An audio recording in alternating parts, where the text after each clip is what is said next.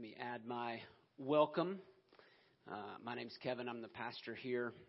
I'm glad to be with you this evening. Let me also add my thanks to all of the people who have given to make this possible tonight, to our folks in the booth and for their hard work, to our folks on the stage, to our readers who gladly came forward. I thank you all for making this night so very special.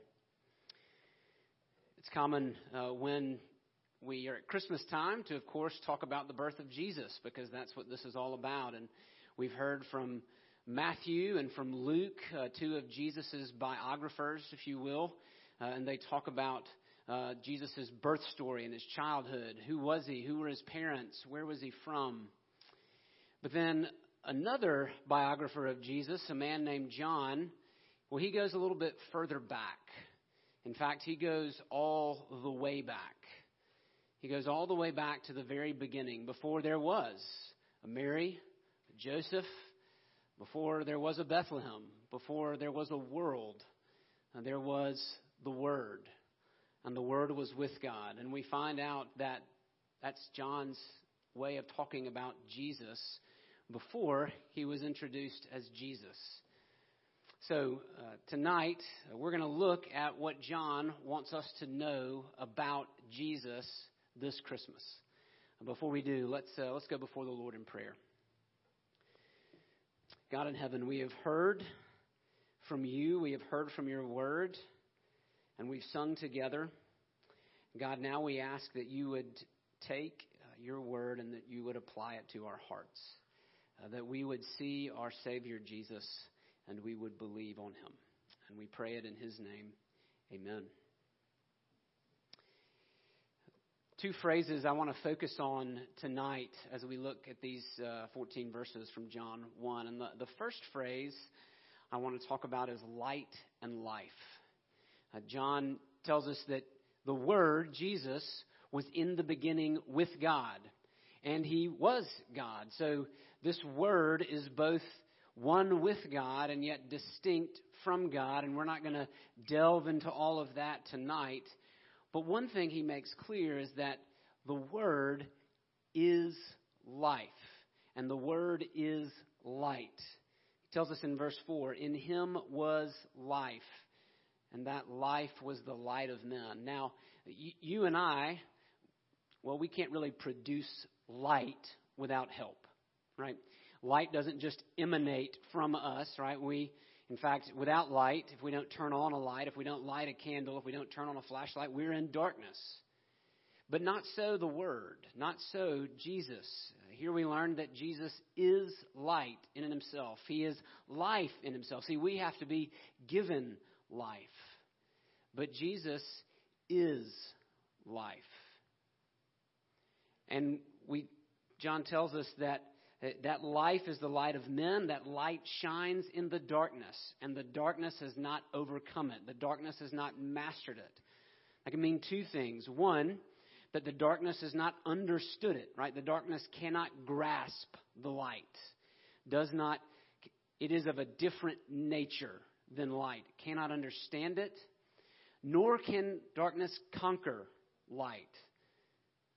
The light shines in the darkness, and the darkness has not mastered it, has not conquered it. And that makes sense if you think about it. When you walk into a room and you turn on the light conquers the darkness. It's not as if the darkness, as long as that light is shining, the darkness cannot conquer it, cannot master it, cannot overcome it. And John tells us that Jesus is the light, this true light, which gives light to everyone, to every person. But then we reach a problem. We learn that we have rejected the light. We have turned from the light. We've put a blindfold on. We've hidden ourselves in caves. Jesus will say later in John chapter 3 that men love the darkness rather than light. And if you stop to think about it for just a second, maybe you realize that's true of you. We like to hide, don't we? Especially when we know we've done wrong, We are ashamed. We usually don't run out and tell people. No, we hide. Or if we know we've offended someone or hurt someone, we avoid that person, right? We don't want to bring that out into the light. We want to remain in the darkness because coming out into the light is scary. It's like for some reason, some of you ladies have these really bright lights by your mirrors. When you wake up in the morning, you cut that on. Like, I don't know why you want to do that. All right. The light can be scary, right? Light exposes things. It reveals things that otherwise would remain hidden. And that's why we love darkness, because we don't want to be revealed. We don't want to be exposed. We don't want to be shown for who we are. And so we run from the light, and we run from the life, and that takes us into death. So what does the Word do about that? What does the one who is light and life do about our rebellion, about our running away? Well, John tells us in verse 14 that the Word became flesh. And here's the second phrase I want to leave you with tonight. The light and life becomes flesh and blood. The Word became flesh. And we've heard this, maybe many of us, often enough that it doesn't shock us. But the one who designed flesh and blood, bone and marrow, the one who designed and spoke into existence heart and lungs, well, he grew a heart and lungs himself. The Word, in order to deal with our sin, the Word takes on our skin. And so this runs counter to the way that we often think, right? We think, well, God doesn't want anything to do with me. God, if He knows everything in my heart, if He knows what I've done, He's running the opposite direction. And what John tells us is, no, God doesn't move away from our sin. He moves in. God doesn't disengage from us when we run from Him. No, He comes after us. He fully engages. The Word became flesh and dwelt among us. That word for dwelt is actually an Old Testament word. It comes from the book of Exodus. In the book of Exodus, in order for God's presence to live with His people Israel, they have to build this huge tent. The Bible calls it the tabernacle. Well, John picks up that word here when he says the Word became flesh and tabernacled among us. No longer a big worship tent, but a human being. And that's important. God's answer to our darkness, God's answer to our death is not a ritual. It's not a program. It's not a list. God's answer to our deepest problem is a person, Himself. God moves towards us, not away from us. God becomes us. He doesn't reject us. So the light and life becomes flesh and blood. Which leads into the question, what do you do about that? What is a right response to this groundbreaking reality that God has stepped into human history in the form of a man? What's my response to that? Well, you can still say, no, thank you. You can reject the light. You can remain in darkness, separated from God. Or, as John says here, you can receive Him. And John tells us that to all who did receive Him, who believed or trusted in His name, He gave the right to become children of God. That means that if you believe in Jesus, then you are adopted into God's family. And you need to hear that.